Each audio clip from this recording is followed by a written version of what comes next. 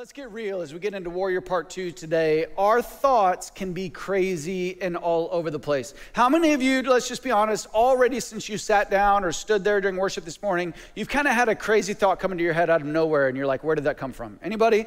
All right, I'm not alone, right? We're all in that together, that our thoughts can do crazy things. And so just a confession, I can be in an incredibly serious moment, kind of like this one. You know, I take preaching God's word really seriously, but I can be in a serious moment like this and start thinking about a cheeseburger. Can anybody relate, right? I can be in an incredibly light and cheerful moment, hanging out with people. I was sitting around a bonfire with some guys last night, and in a moment where it should be carefree and just hanging out and enjoying life. And in those moments, I can be weighed down with some pressure or circumstance and literally not even hear the words that are coming out of other people's mouths. Can anybody relate? Our thoughts. Sometimes they're hard to wrangle. They're hard to control. They're all over the place. The lights are on, but no one's home. Or the person that is home is 1,000 miles away and just physically here. Anybody get in trouble for daydreaming during school growing up? You know, you're sitting there and it's like the teacher might as well be the teacher off Charlie Brown, and it's like wah, wah, wah, and your eyes are out the window. It's a beautiful day and you're 1,000 miles away. I have an amazing talent that I can be eating one meal and be thinking about the next meal, right? The brain is a powerful thing. Present, but not present at the same time. You know, life over the last 1.5 years has been anything but normal.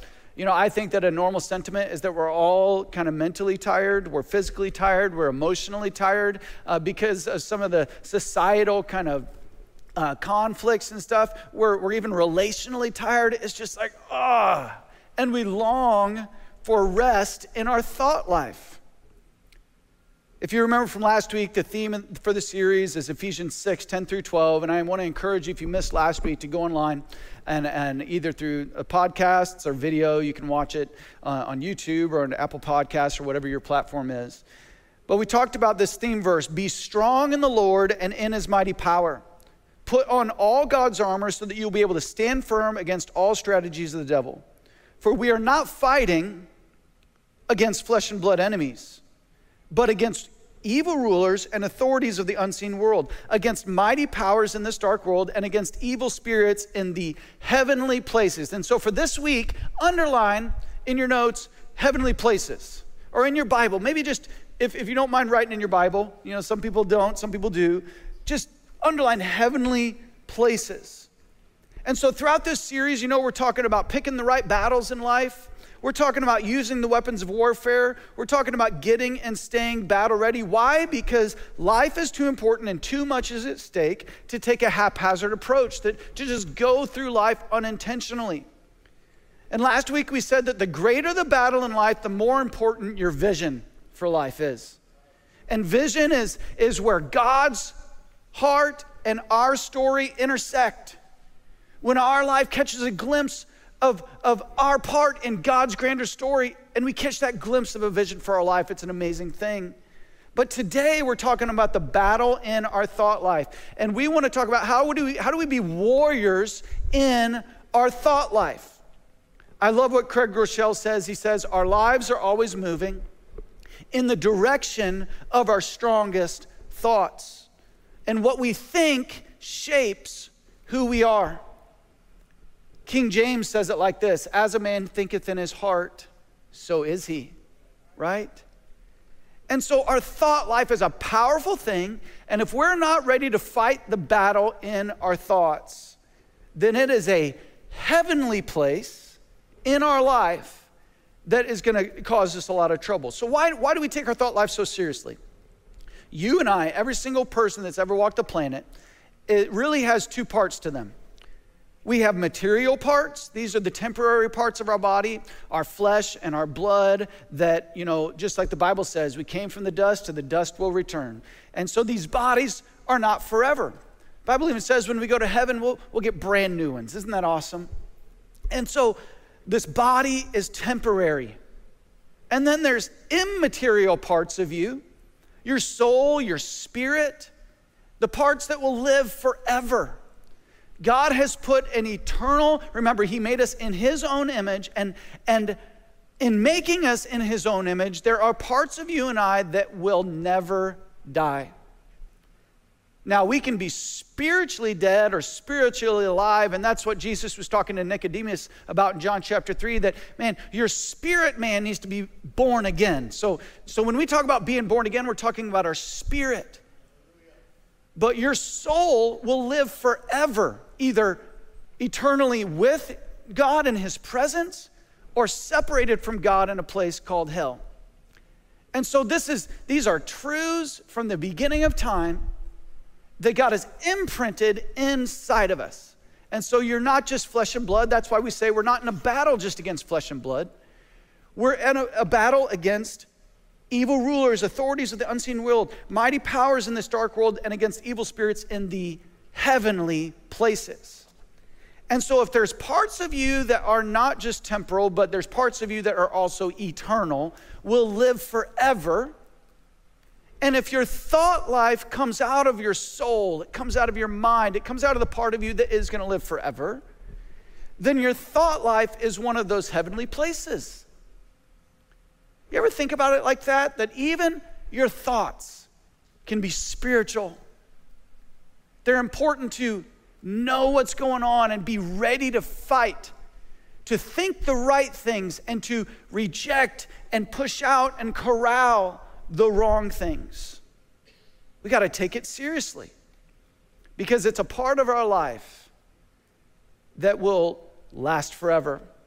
Reminds me of the story of Lazarus in the New Testament, the one that was, a beggar, and he goes to heaven, and the master that shunned him went to hell, and the master, when he was in hell crying out for help from Lazarus in heaven, he remembered what went on in the previous life when he was flesh and blood. Your thoughts are eternal. And so we got to take it seriously. You've heard me say before that what you think about Jesus is the most important thing about you. And you're going to hear me say it a lot over the years. As long as I'm your pastor, that's going to be true because I think it's one of the foundational principles of our life. He's the way, the truth, and the life. And so what we think about him and how we see God is the most important thing about us. I love what James Allen says. He says, you are today where your thoughts have brought you, and you'll be tomorrow where your thoughts take you. And so our thoughts are a serious thing, but we don't always take them that serious. We let them run all over the place unhindered, and I am number one, just as guilty. Right? So they're serious things, but we don't always take them serious. And I love how it's illustrated when John Maxwell says this. He says, when you hear someone say, now this is just off the top of my head, expect dandruff, right? Because people will say all kinds of things that just comes off the top of their head, that just comes out of their heart, and they don't even really think about it. And usually when you get unformed, unarticulated thoughts, they're not always really good. I guarantee you that as I am your pastor, there will become things that come out of my mouth from this pulpit that you're like, I'm not sure he thought about that, right? Because we're human. But in Matthew 6:19-21, it says, don't store up treasures here on earth where moths eat them and rust destroys them and where thieves break in and steal. Store your treasures in heaven where moths and rust cannot destroy and thieves do not break in and steal. For where your treasure is, there the desires of your heart also will be. And a lot of times we apply this verse to money. Like, hey, where you put your treasure, and we immediately think money. But treasure is anything eternal. Because you can't take your money to heaven, right? And so just like, he's saying, put your treasures in heaven, man, we need to value what's eternal. Our thought life, our soul is eternal. And so I'm going to value what is eternal over what's temporal. In Colossians 3:2, next verse in your notes, it says, think about the things of heaven, not the things of earth. In Ephesians 6:14, it says, stand your ground, putting on the belt of truth. We're going to talk about that more in a minute. In Philippians 4:6-8, it says, don't worry And some of you say, man, we could just stop right there. I've learned all I need to know for the day. But don't worry about anything. Instead, pray about everything. Tell God what you need and thank him for all he's done. Then you'll experience God's peace, which exceeds anything we can understand. His peace will guard your hearts and minds as you live in Christ Jesus. And now, dear brothers and sisters, one final thing. Fix your thoughts on what's true and honorable and right and pure and lovely and admirable. Think about things that are excellent and worthy of praise. And so from these passages, we're going to extrapolate some thoughts today of, what are the enemies of our thought life and how do we fight? How do we become warriors in the battle for our thoughts? And what are the weapons that we're going to use in this battle for our thought life? And so the first enemy of our thought life, you can write it in those blanks that I provided for you. If you're online with us today, you can open up your app and the notes are available there. But the first enemy for our thought life is anxiety. It's anxiety. You know what anxiety is? It's a fight or flight mechanism. When you get in trouble, when you should be worrying about something, something wells up within you. And that can be a very good thing. And this is a good thing except for when you can't turn it off and when you neither need to fight or flight, right? When you don't need to fight, you don't need to flee, then that should be something that we turn off, that we say, hey, I'm going to bring that into submission. Anxiety flows from how we feel. Anxiety, another way we could say it is it's feelings gone wild.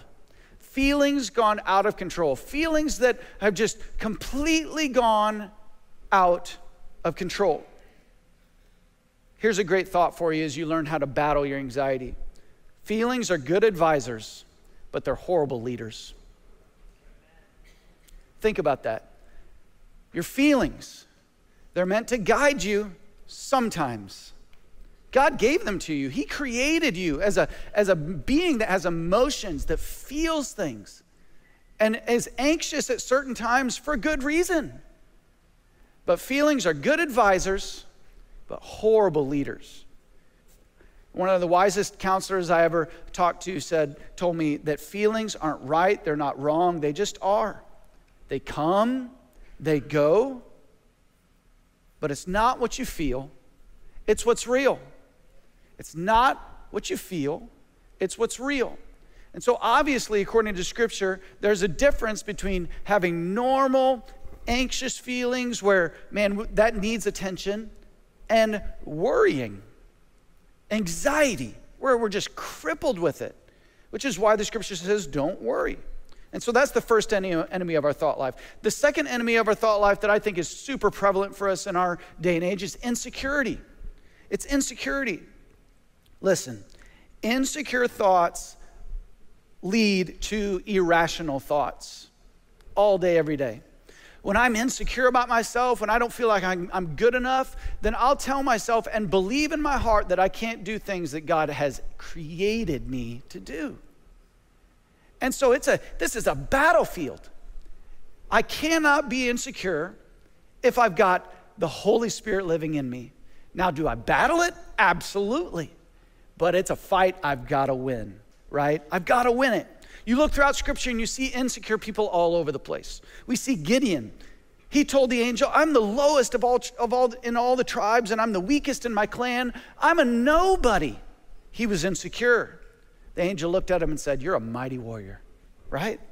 Moses at the burning bush, I can't speak, I can't. And God said, hey, buckle up, partner, let's go, right? Peter, when Peter first came in contact with Jesus, he fell before Jesus after the multitude of fish. They caught so many fish, and he said, I'm a sinful man, leave me, I can't even be around you. He was insecure. Jeremiah, the prophet in the Old Testament, said, I'm too young, God. I'm too young, I can't speak, I don't have the words to say, I'm too young. And then the tragedy of King Saul in the Old Testament, if you know the story, his insecurity was his downfall. It took him out.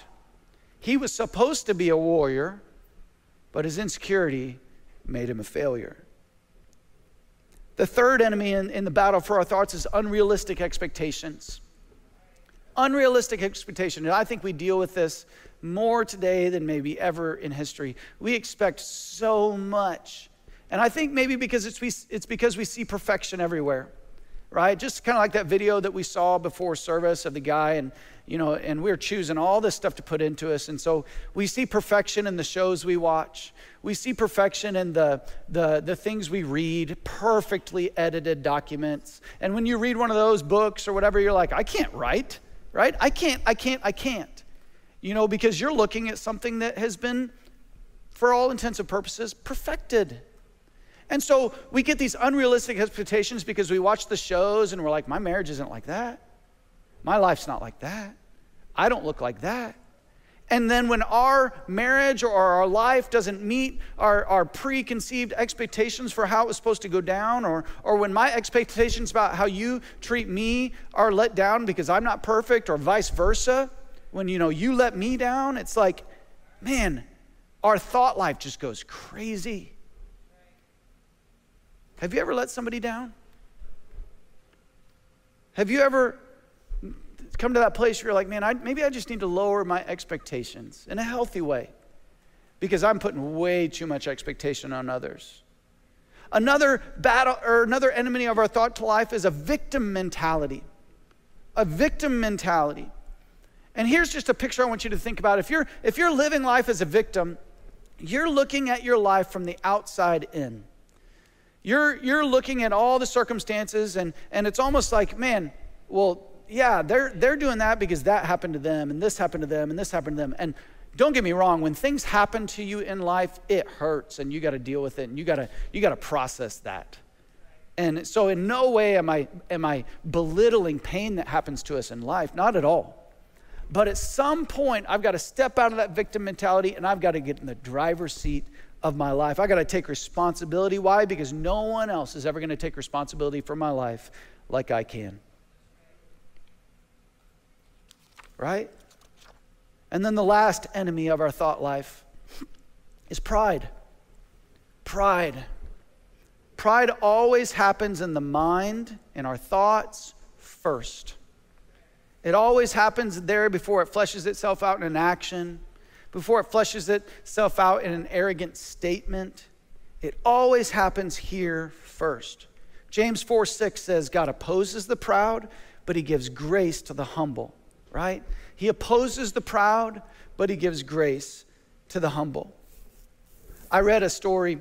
It's in The Power of Habit by Charles Duhigg. Great book. If you would like to read just about the science of habit, you could check it out in there. But he tells the story of Procter & Gamble and the creation of Febreze. Maybe because we're in Cincinnati, you've heard this story. So if you have, just bear with me today. But when they created Febreze, they're like, we're going to create a spray that will take away scents. Because you and I, but let's just get real for a minute. The original sprays in bathroom, they don't really work. It just is like one smell mixed with another, and it's just gross, right? And so the scientists are like, hey, they want to create something that literally like takes the smell away.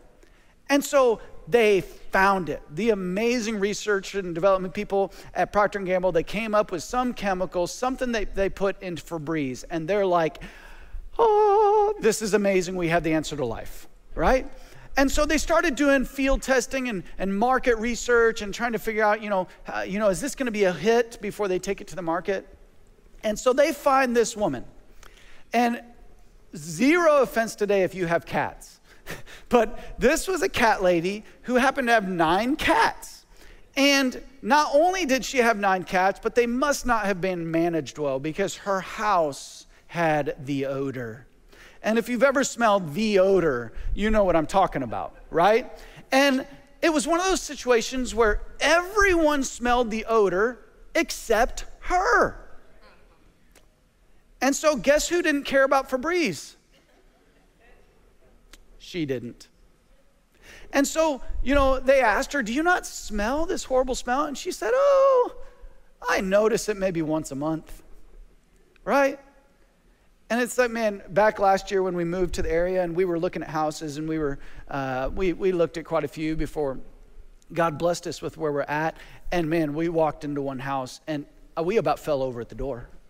And so because of that experience, and when I read this story, I'm like, I've been there, right?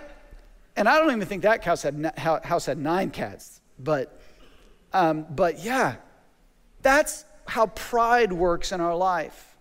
It's that sneaky that we can't even smell the own stench of pride in our own lives. It's a scary thing. How do you fight a battle against something you can't even see, smell, taste? You don't even know it's there, right? And so these are the enemies. And just to give another illustration, in the Bible, God says that pride is a stench in his nostrils. And so what a deep question to think, God, in my battle for my thought life, is there something that's super stinky to you and I just don't smell it? And so what do we do?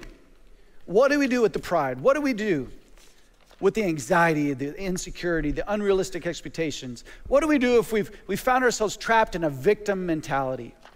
And I just want to say from the get-go this morning, there are no easy answers. There's no just like, well, just quote this verse and everything will be right. And if you do X, Y, and Z today and only $9.99 for shipping and handling, but wait, there's more. There's none of that. This is a battle, okay?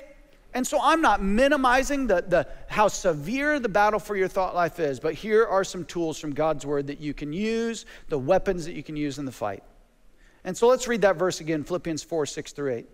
Don't worry about anything. Don't worry.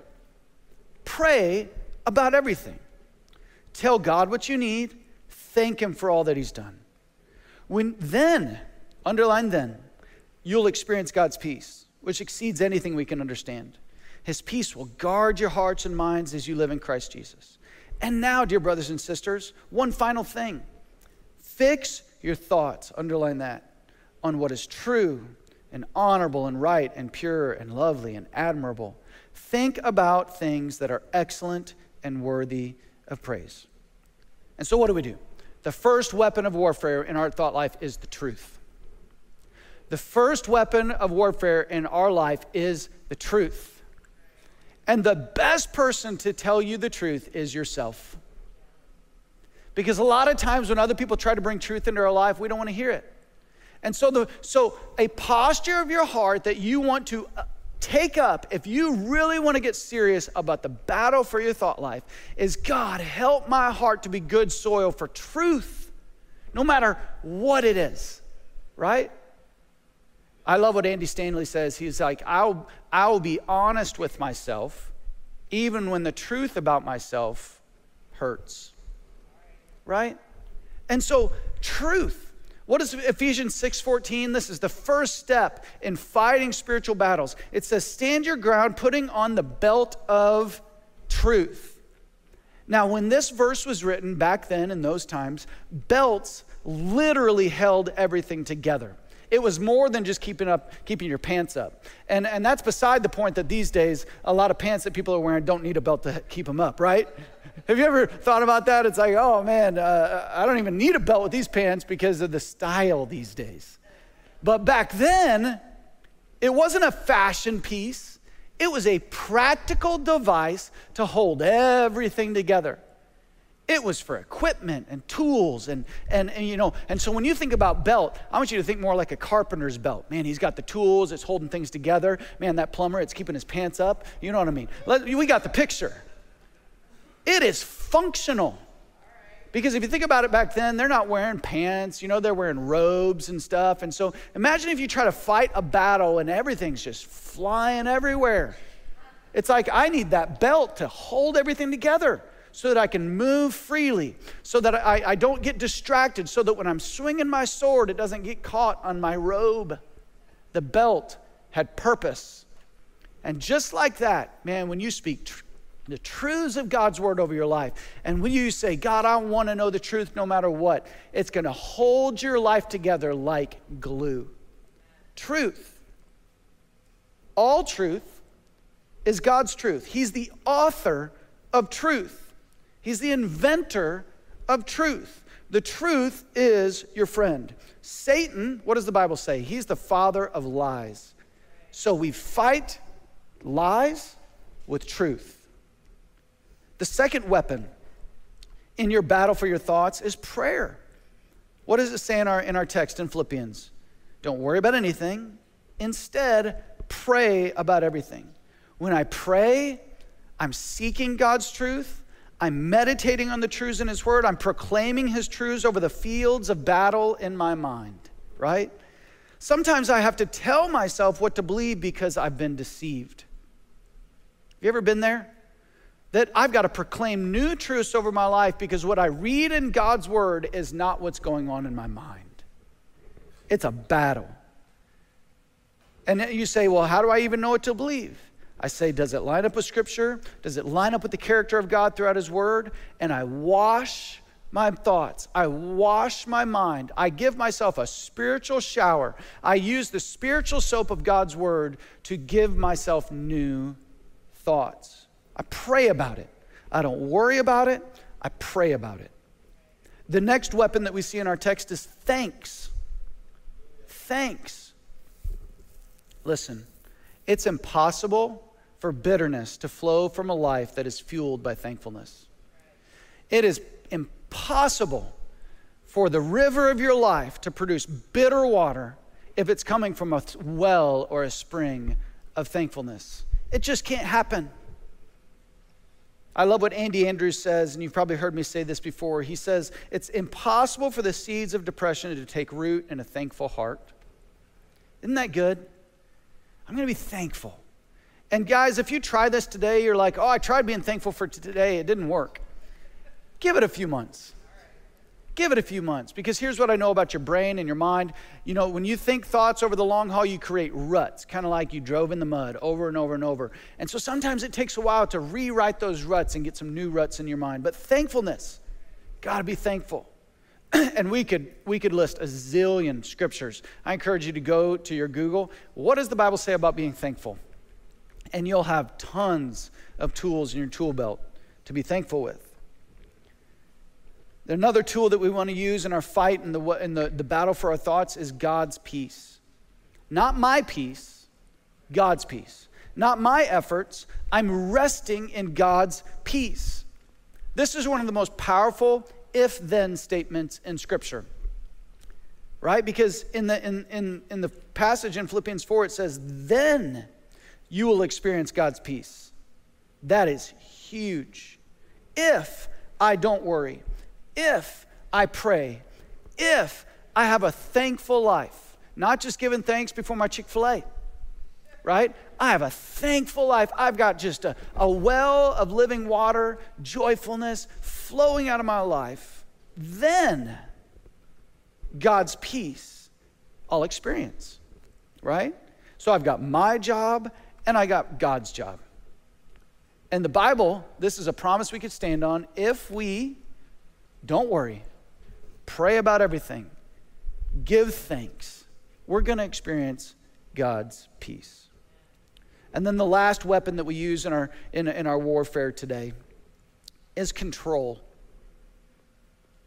Control. Now you say, Joe, how in the world am I going to control it? Right? And you might say, well, Joe, there's so much in your life. How is control going to be a weapon in my warfare? What does the next part of the verse says? It says, fix your thoughts. Control them. Fix your thoughts on what is true, honorable, and so on and so forth. In another passage in Galatians 5, the Bible says that the fruit of the Spirit is, and there's all kinds of amazing things that we get really excited about. Love. Oh man, we can all get behind love. We can all just cheer. Yes, we got to love each other. Let's all hug and sing Kumbaya. Awesome, right? We can all get behind joy. Ooh, it feels good. I love to be joyful. We can all get behind peace. Like, oh, it just feels good. And then you get later on in the list and it slaps you up the head and it says self-control. And it's like, boom, where did that come from? Like, I was feeling good all throughout this passage. Love, joy, peace, patience. Oh man, this feels good. Kindness, gentleness. Oh, I love when people are kind and gentle to me. I can relate with that one. Self-control. It's like, what?